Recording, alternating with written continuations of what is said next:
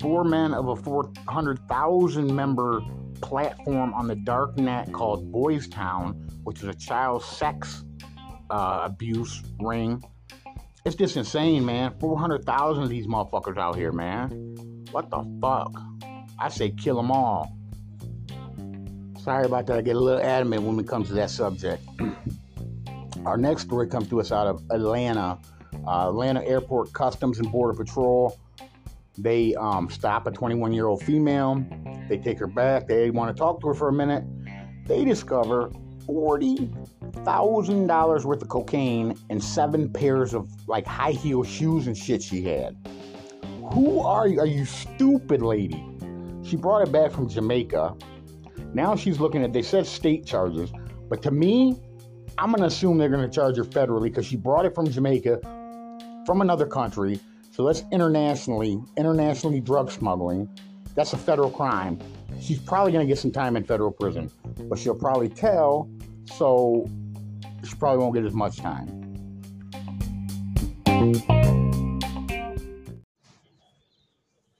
Hi guys, so in Houston, we're going to jump to Houston, Texas. Houston police get a phone call. Person says that they paid $11,000 to have their relative smuggled into the United States. So Houston police respond and they hit this house in suburban Houston, 2-story house. They get a warrant. They go in the house. 97 people huddled in 2 rooms with locks on, deadbolt locks on the outside of the door so they couldn't get out. Hadn't eaten or had anything to drink in several days. No one seriously injured, but all of them being migrants. They have caught 5 people related to this, 1 woman and 4 men, all under the age of 32. They're all being held in federal custody. And they're trying to figure out what to do with these 97 migrants. You know, how much of this goes on in our country? Is there other houses like this? Is there houses with missing children in them?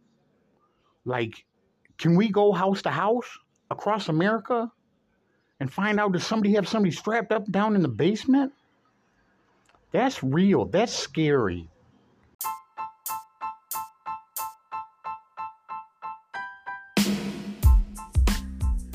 Okay, in other news, 2 Asian women are stabbed at a San Francisco bus stop. One in her 60s, one in her 80s, by a man with a military knife with knuckles on it. The suspect didn't run away, he walked away.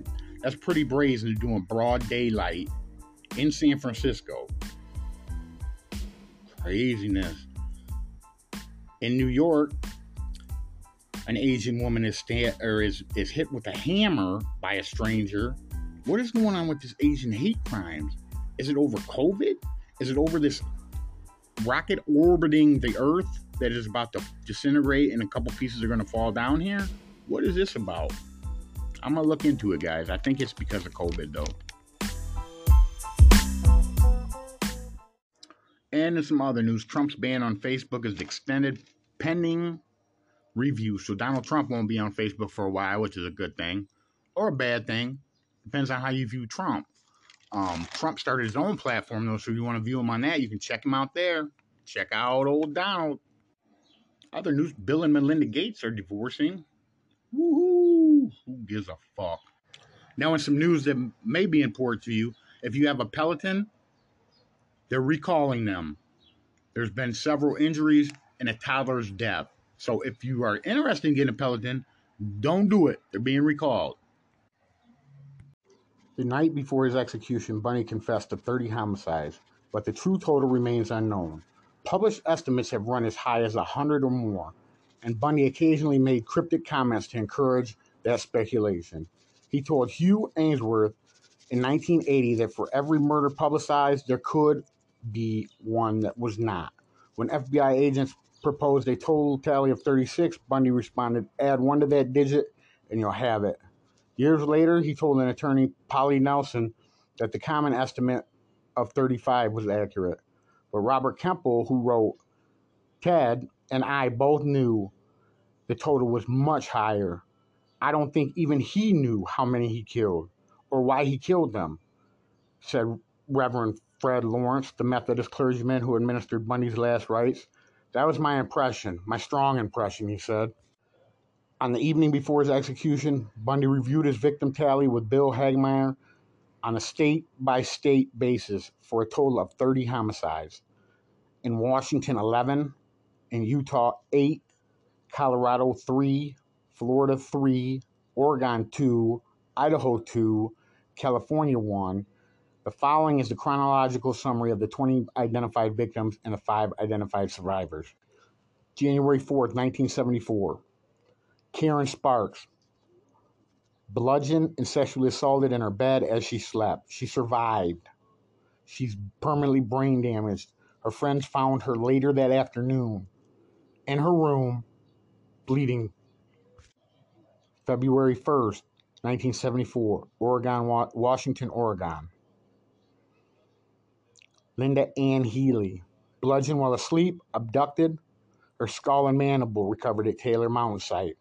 So he would abduct these women. He decapitated 12 of them, and he'd take them and he'd rape them after they were dead. March 12th, 1974, Washington, Oregon. Donna Gail Manson, abducted while walking to a concert at the Evergreen State College. Her body left the Taylor Mountain site, but never found. April 17, 1974, Washington, Oregon. Susan Elaine Raincourt disappeared after attending an evening advisors meeting at Central Washington State College. Skull and mandible recovered at Taylor Mountain site.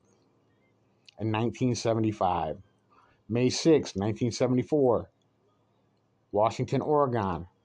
Roberta Kathleen Parks vanished from Oregon State University in Corvallis. Skull and mandible recovered at Taylor Mountain site in 1975. Brenda Carol Ball disappeared after leaving the Flame Tavern in Berrien. Skull and mandible recovered at the Taylor Mountain site, 1975. Georgianne Hawkins abducted from an alley behind her sorority house.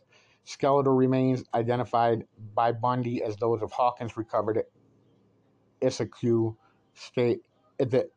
Issaquah site.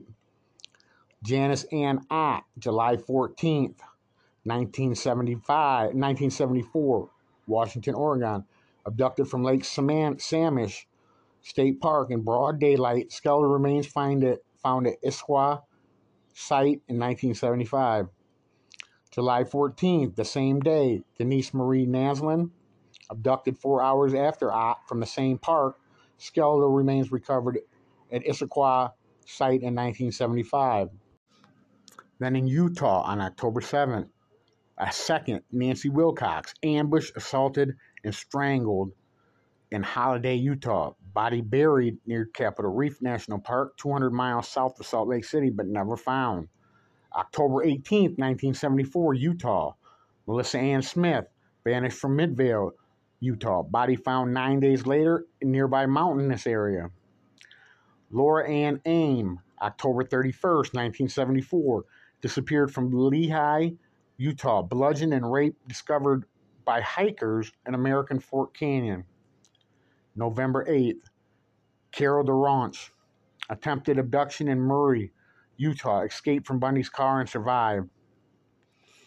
November 8th, Deborah Jean Kent vanished after leaving a school play in Bountiful, Utah. Body left near Fairview, Utah, 100 miles south of Bountiful. Minimum skeletal remains, one patella found, were eventually 2015 positively identified as Kent. Utah, Colorado, and Idaho, 1975. January 12th. Karen Eileen Campbell, 23, disappeared from a hotel hallway in Snowmass, Colorado. Body discovered 36 days later on a dirt road near the hotel. March 15th, 1975. Julie Cunningham, 26, disappeared on the way to a tavern in Vail, Colorado. Body buried near Rifle, 90 miles west of Vail, but never found. April 6, 1975. Denise Lynn Alverson, abducted while cycling to her partner's house in Grand Junction, Colorado. Body thrown in the Colorado River. west of Grandview Junction, body never found. May 6th, Lynette Dawn Culver, 12 years old, abducted from Alameda Junior High School in Postella, Idaho, body thrown into what authorities believe the Snake River, but never found. June 28th, Susan Curtis, 15, disappeared during a youth conference at Brigham Young University. Body buried near Price, Utah, 75 miles southwest of Provo, but never found. 1978, Florida, January 15th, Margaret Elizabeth Bowman, 21, bludgeoned and strangled as she slept. Chi Omega sorority, Florida State University. January 15th, Lisa Levy, 20, bludgeoned, strangled, and sexually assaulted as she slept. Chi Omega sorority, Florida State University. January 15th, Karen Chandler, bludgeoned as she slept. Chi Omega sorority, FSU University. January 15th, Kathy Kleiner, bludgeoned as she slept. Chi Omega sorority, Florida State University, survived. So did Chandler. Chandler survived. Cheryl Thomas, bludgeoned as she slept. 8 blocks from Chi Omega, survived. February 9th, Kimberly Diane Leach, 12, abducted from her junior high school in Lake City, Florida. Mummified remains found near Suwannee River State Park, 43 miles west of Salt Lake City. Now here are some possible victims. Bundy remains a suspect in several unsolved homicides and is likely responsible for others that may never be identified. In 1987, he confided to Kemple that there were some murders that he would never talk about because they were committed too close to home, too close to family, or involved victims that were too young. Angela Marie Burr, age 8, vanished from her Tacoma home August 31st, 1961, when Bundy was 14. An unknown tennis shoe imprint was found by the overturned bench used to enter the house. Due to the small size of the shoe, police believe the perpetrator must have been a teenager or a youth. The Burr house was on Bundy's newspaper delivery route. The victim's father was certain he saw Bundy in a ditch at a construction site on the nearby University of Puget Sound campus the morning of his daughter's disappearance. Other circumstantial evidence implicates him as well, but detectives familiar with the case have never agreed on the likelihood of his involvement. Bundy repeatedly denied the culpability and wrote a letter denial to the Burr family in 1996, but Keppel has observed that Burr fits all three of Bundy's no discussion categories of too close to home, too close to family, and very young. Forensics testing evidence from the Burr crime scene in 2011 yielded insufficient intact DNA sequences for comparison with Bundy. Flight attendant Lisa E. Wick and Lonnie Ree Trumbull, both 20, were bludgeoned with a piece of lumber as they slept in their basement apartment in Seattle, Queens Anne district on June 23, 1966, near the Safeway store where Bundy worked at the time, and they were women regularly shot. Trumbull died. In retrospect, Kemple noted many similarities on the Chi Omega crime scene. Wick, who suffered permanent memory loss as a result of the attack, later contacted Ann Rule. "I know that it was Bundy who did that to us," she wrote, "but I can't tell you how I know." In the absence of incriminating evidence, Bundy's involvement remains speculative. Vacationing college friends Susan Margaret Davis and Elizabeth Perry, both 19, were stabbed to death on May 30th, 1969. Their car was found that day abandoned beside the Garden State Parkway outside Summers Point, New Jersey, near Atlantic City, 60 miles southwest of Philadelphia, and their bodies were one fully clothed, were found in nearby woods 3 days later. Bundy attended Temple University from January through May 1969 and apparently did not move west until Memorial Weekend. While Bundy accounts of his earliest crimes varied considerable between interviews, he told forensic psychologist Art Norman that his murder victims were 2 women in Philadelphia area. Biographer Richard Larson believed that Bundy committed the murders using a feigned injury ruse based on the investigator's interview with Julia, Bundy's aunt. Ted, she said, was wearing a leg casting due to an automobile accident on the weekend of the homicides, and therefore it could not have traveled from Philadelphia to New Jersey or to the Jersey Shore. There is no official record of such an accident. Bundy is considered a strong suspect, but the case remains open. Rita Patricia Curran, age 24, elementary school teacher. Joyce LePage, 21, was last seen July 22, 1971, on the campus of Washington State University. Rita Lorraine Jolly, 17, disappeared from Westland, Oregon on June 29, 1973.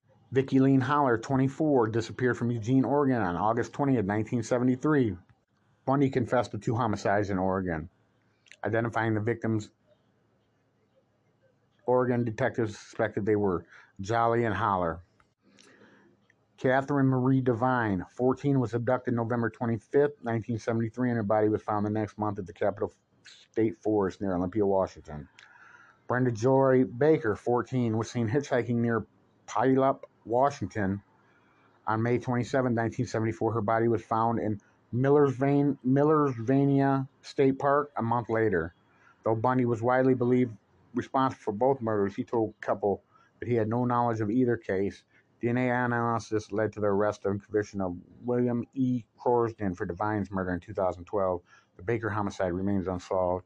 Sandra Jean Weaver, 19, a Wisconsin native who had been living in Toccoa, Utah, was last seen in Salt Lake City on July 1st, 1974. Her new body was discovered the following day near Grand Junction, Colorado.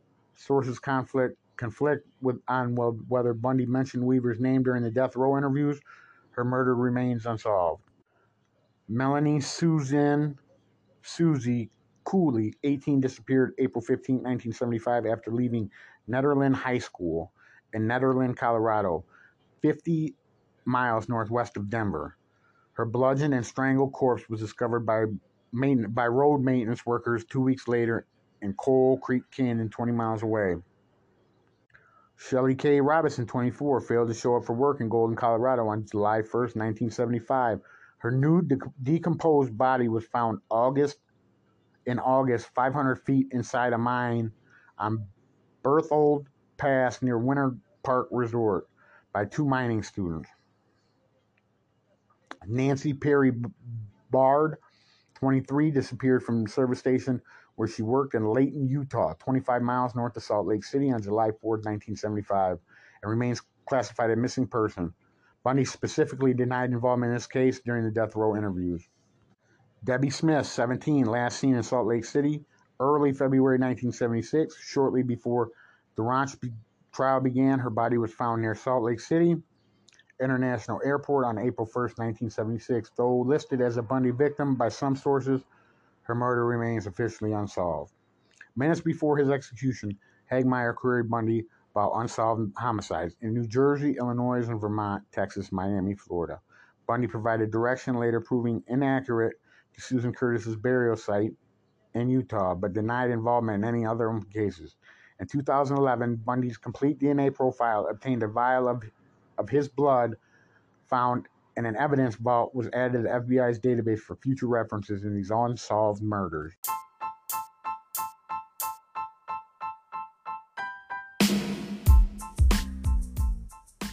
Hey guys, if you haven't heard about Anchor, let me tell you about Anchor. It's the easiest way to make a podcast. Let me explain. There are creation tools that allow you to record and edit your podcast right from your own phone or computer. I do my podcast on Anchor because Anchor gives me the tools I need to do my podcast. It's free, and Anchor will distribute your podcast for you so it can be heard on Spotify, Apple Podcasts, and many more. You can make money from your podcast with no minimum listenership. It's everything you need to make a podcast in one place. Download the free Anchor app or go to anchor.fm to get started. Get started today, guys. Anchor is the way to go.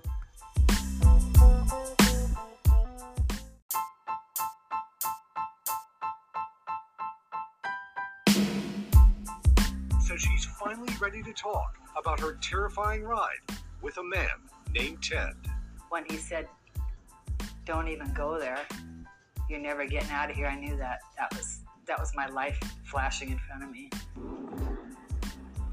It has been 46 years since Otria Critzonis last journeyed down this stretch of road.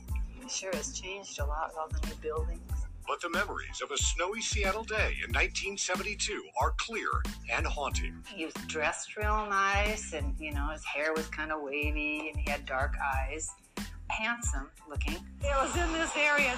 This has all been changed, but it was right here. So Tria was 22 and says she'd waited nearly an hour for a city bus to take her to classes in Renton.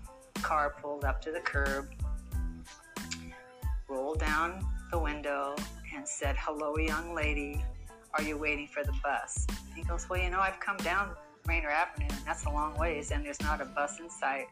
Would you like a ride?"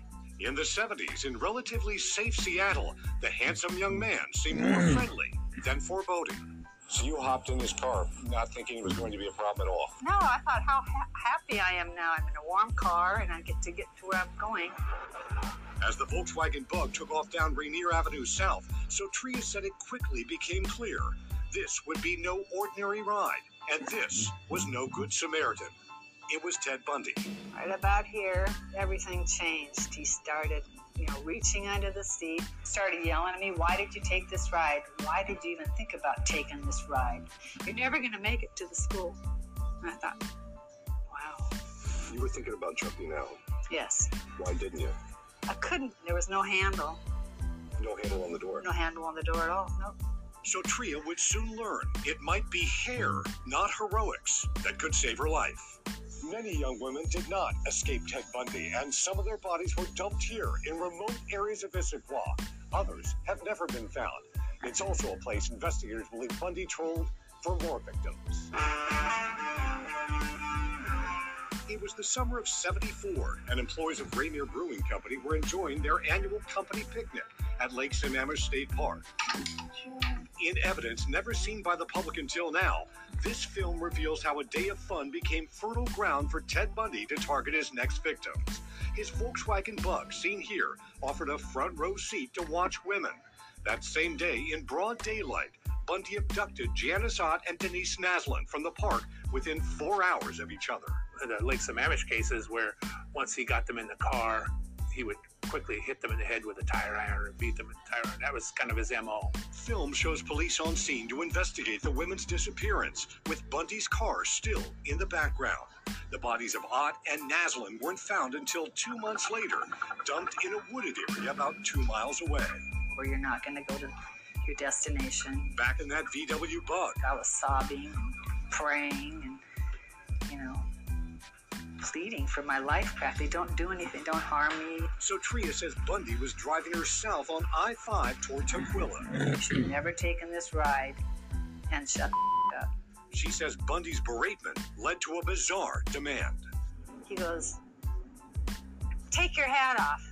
I said, "What do you mean take my hat off, my stocking cap off? What for?" I took my hat off, and he saw that something was different about me, and he goes, "Why did you cut your hair?"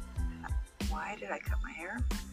I keep thinking, did he stalk me? Did he see me somewhere? Was he waiting for me, or was he watching me? He says, "Well, put that hat back on." And then he said, "Shut the up," and he's yelling at me, "You're never going to make it." He may have been involved in the rape murders of 36 women, all young and all with long brown hair. So Tria speculates the hair that she had cut a week earlier may have saved her life. He could have killed me. It was just, thank God I had gotten my hair cut. About her terrifying ride. I realized I was unlucky. Somewhere, was he waiting for me, or was he watching? He says, "Well, put that hat back on." And then he said, "Shut the up," and he's yelling at me, "You're never going to make it." He may have been involved in the rape murders of 36 women, all young and all with long brown hair. So Tria speculates the hair that she had cut a week earlier may have saved her life. He could have killed me.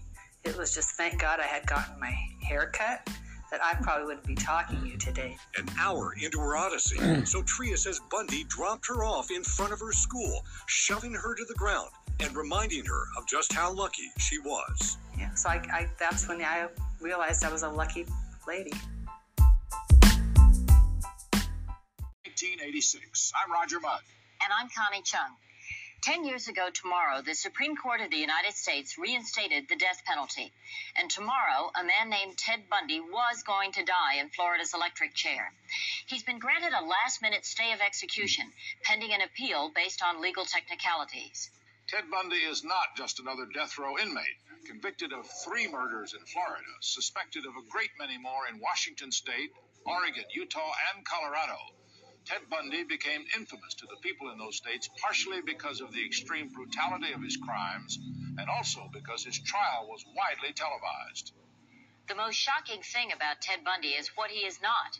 He's not a wild beast to look at or to hear, not brutal seeming, not at first or even at second glance, a man to shun. And that is the horror.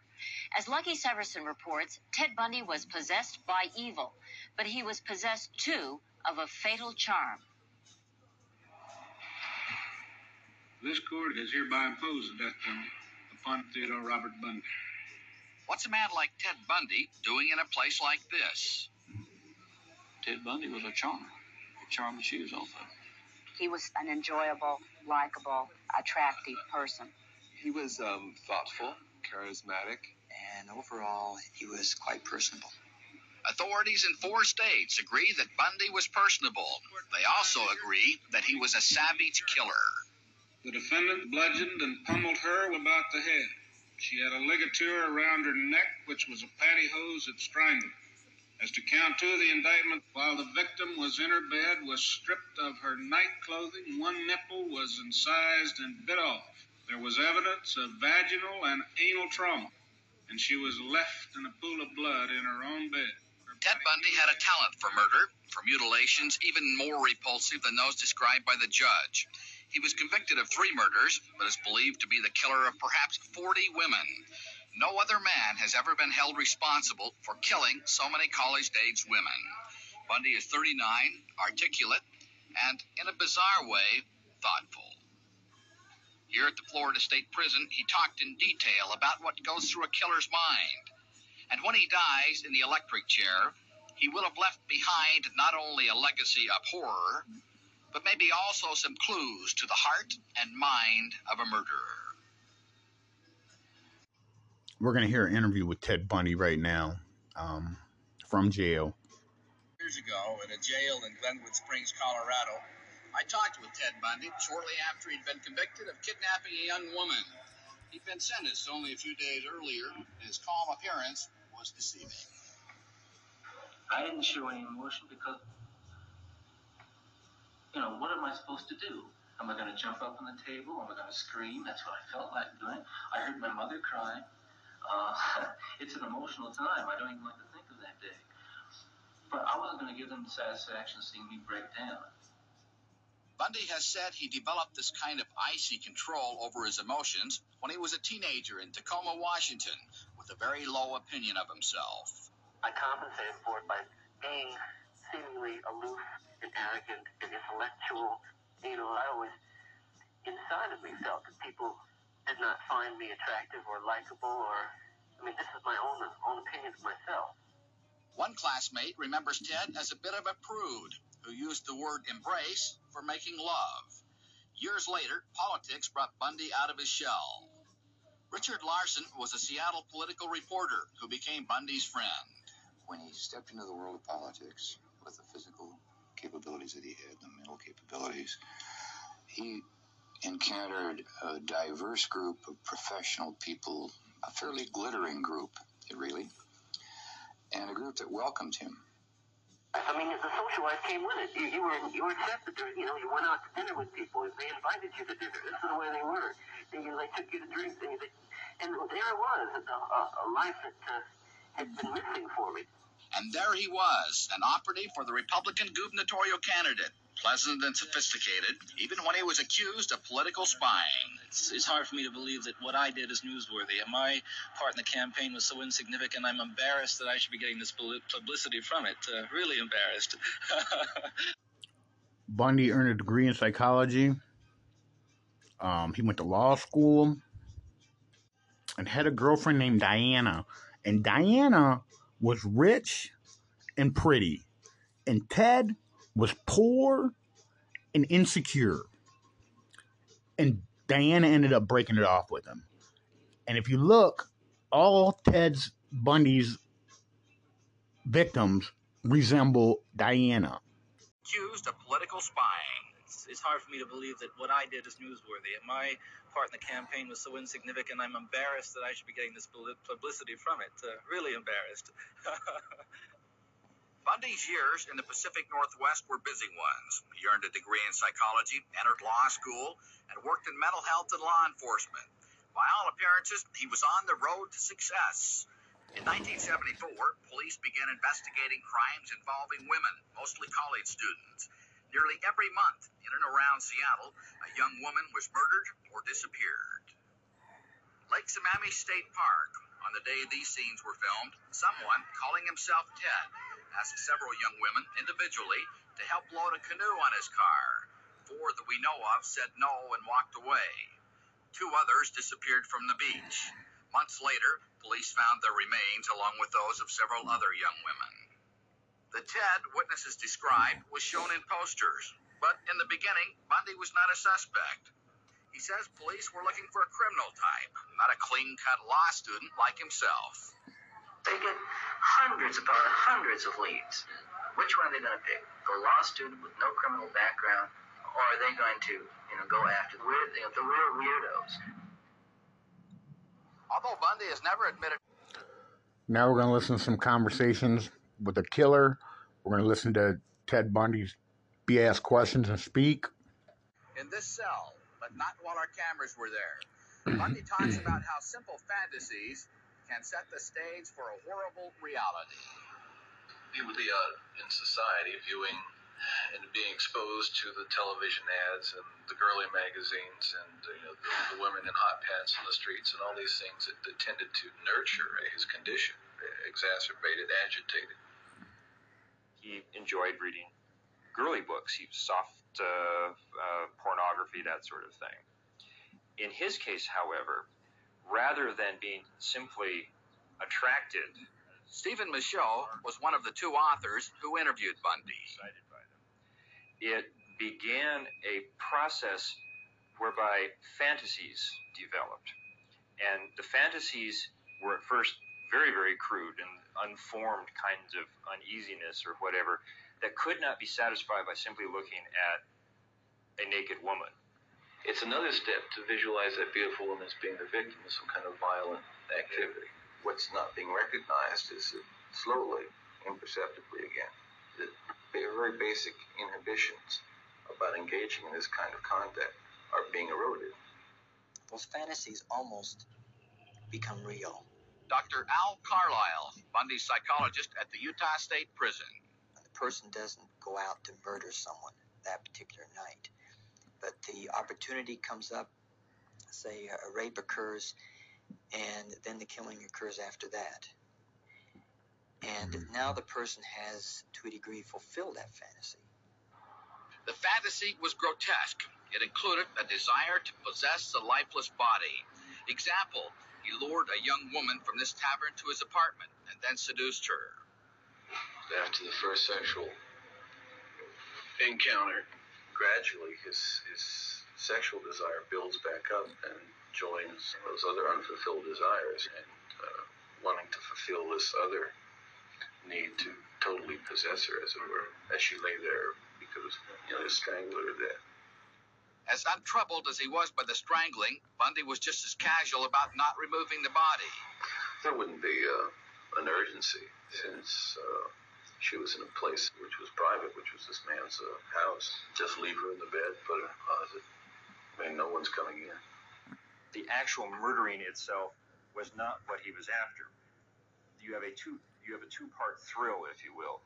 The hunt, the fantasy hunt, right? The possession of the girl, and then the enactment of the fantasy with the lifeless body over hours or days until she has to be disposed of. Another series of violent crimes began after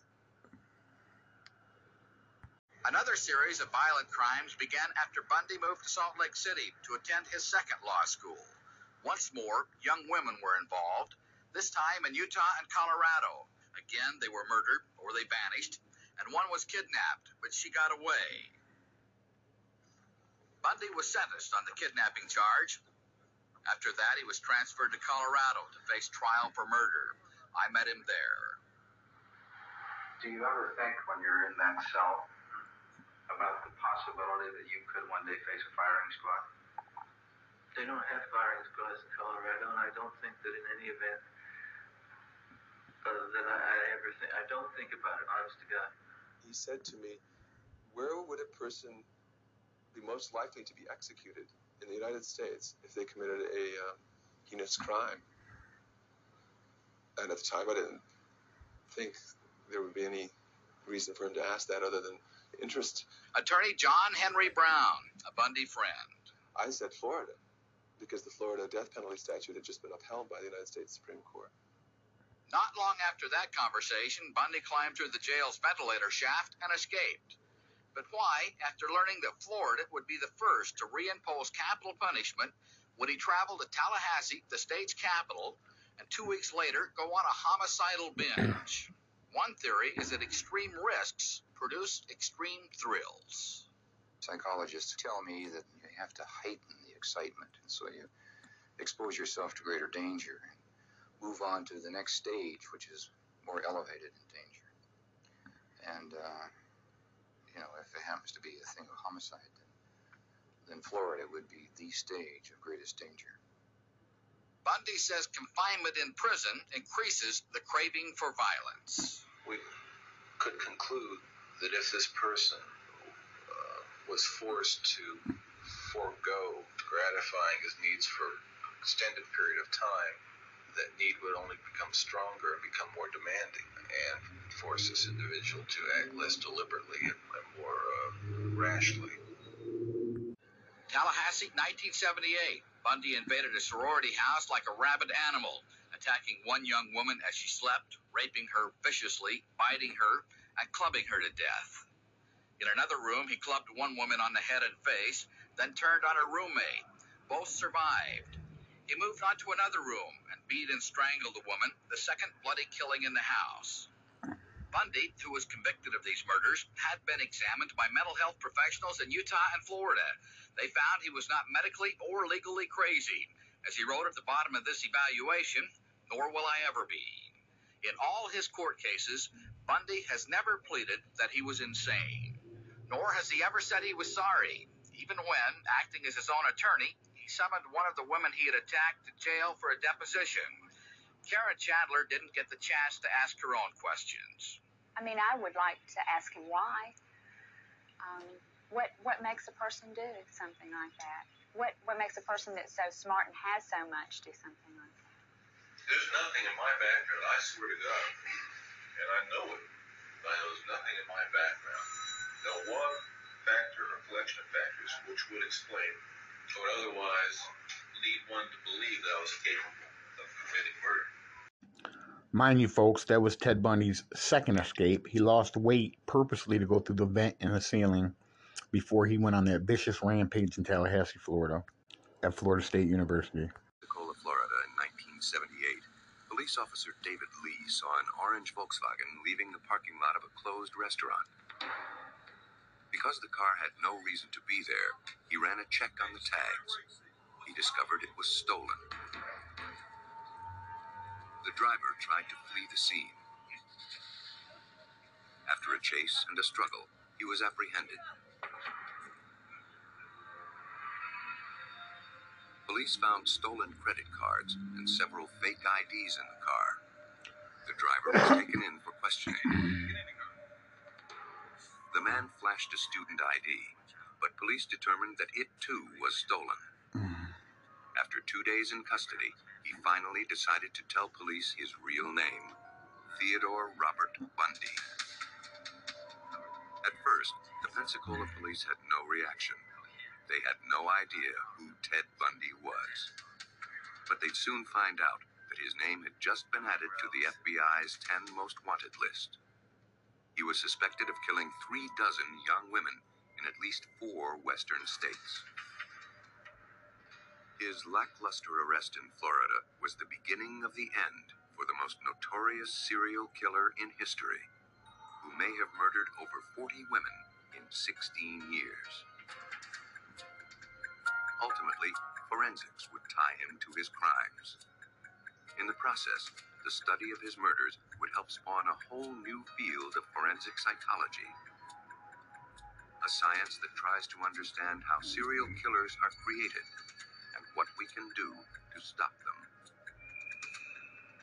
William Hagmeyer of the FBI's Behavioral Sciences Unit in Quantico, Virginia, interviewed Bundy in prison. He was probably the most efficient killing machine that we've seen amongst the serial murderers that we've studied. With his ability to articulate how he made certain choices, why he let certain people live and die, he's become a standard by which other serial killers are measured. So enormous were Bundy's crimes that they defied traditional crime-solving tactics. It wasn't until after he was caught that the pieces began to come together. So Bundy escapes from the Colorado prison where he's awaiting murder charges, or trial for murder. He escapes. He goes to Florida, goes in the sorority house, attacks these women. And this is January 7th, 1978. Bundy killed at least 30 women. Speculated many more.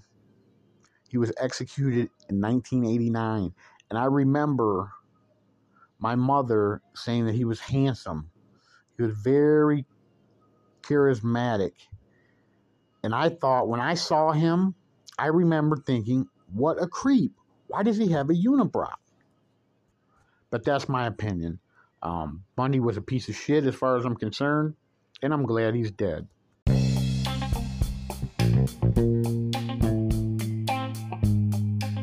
Tune in next week, folks, to Stories of a Serial Killer as we profile the son of Sam. Shall be interesting. See you next Sunday.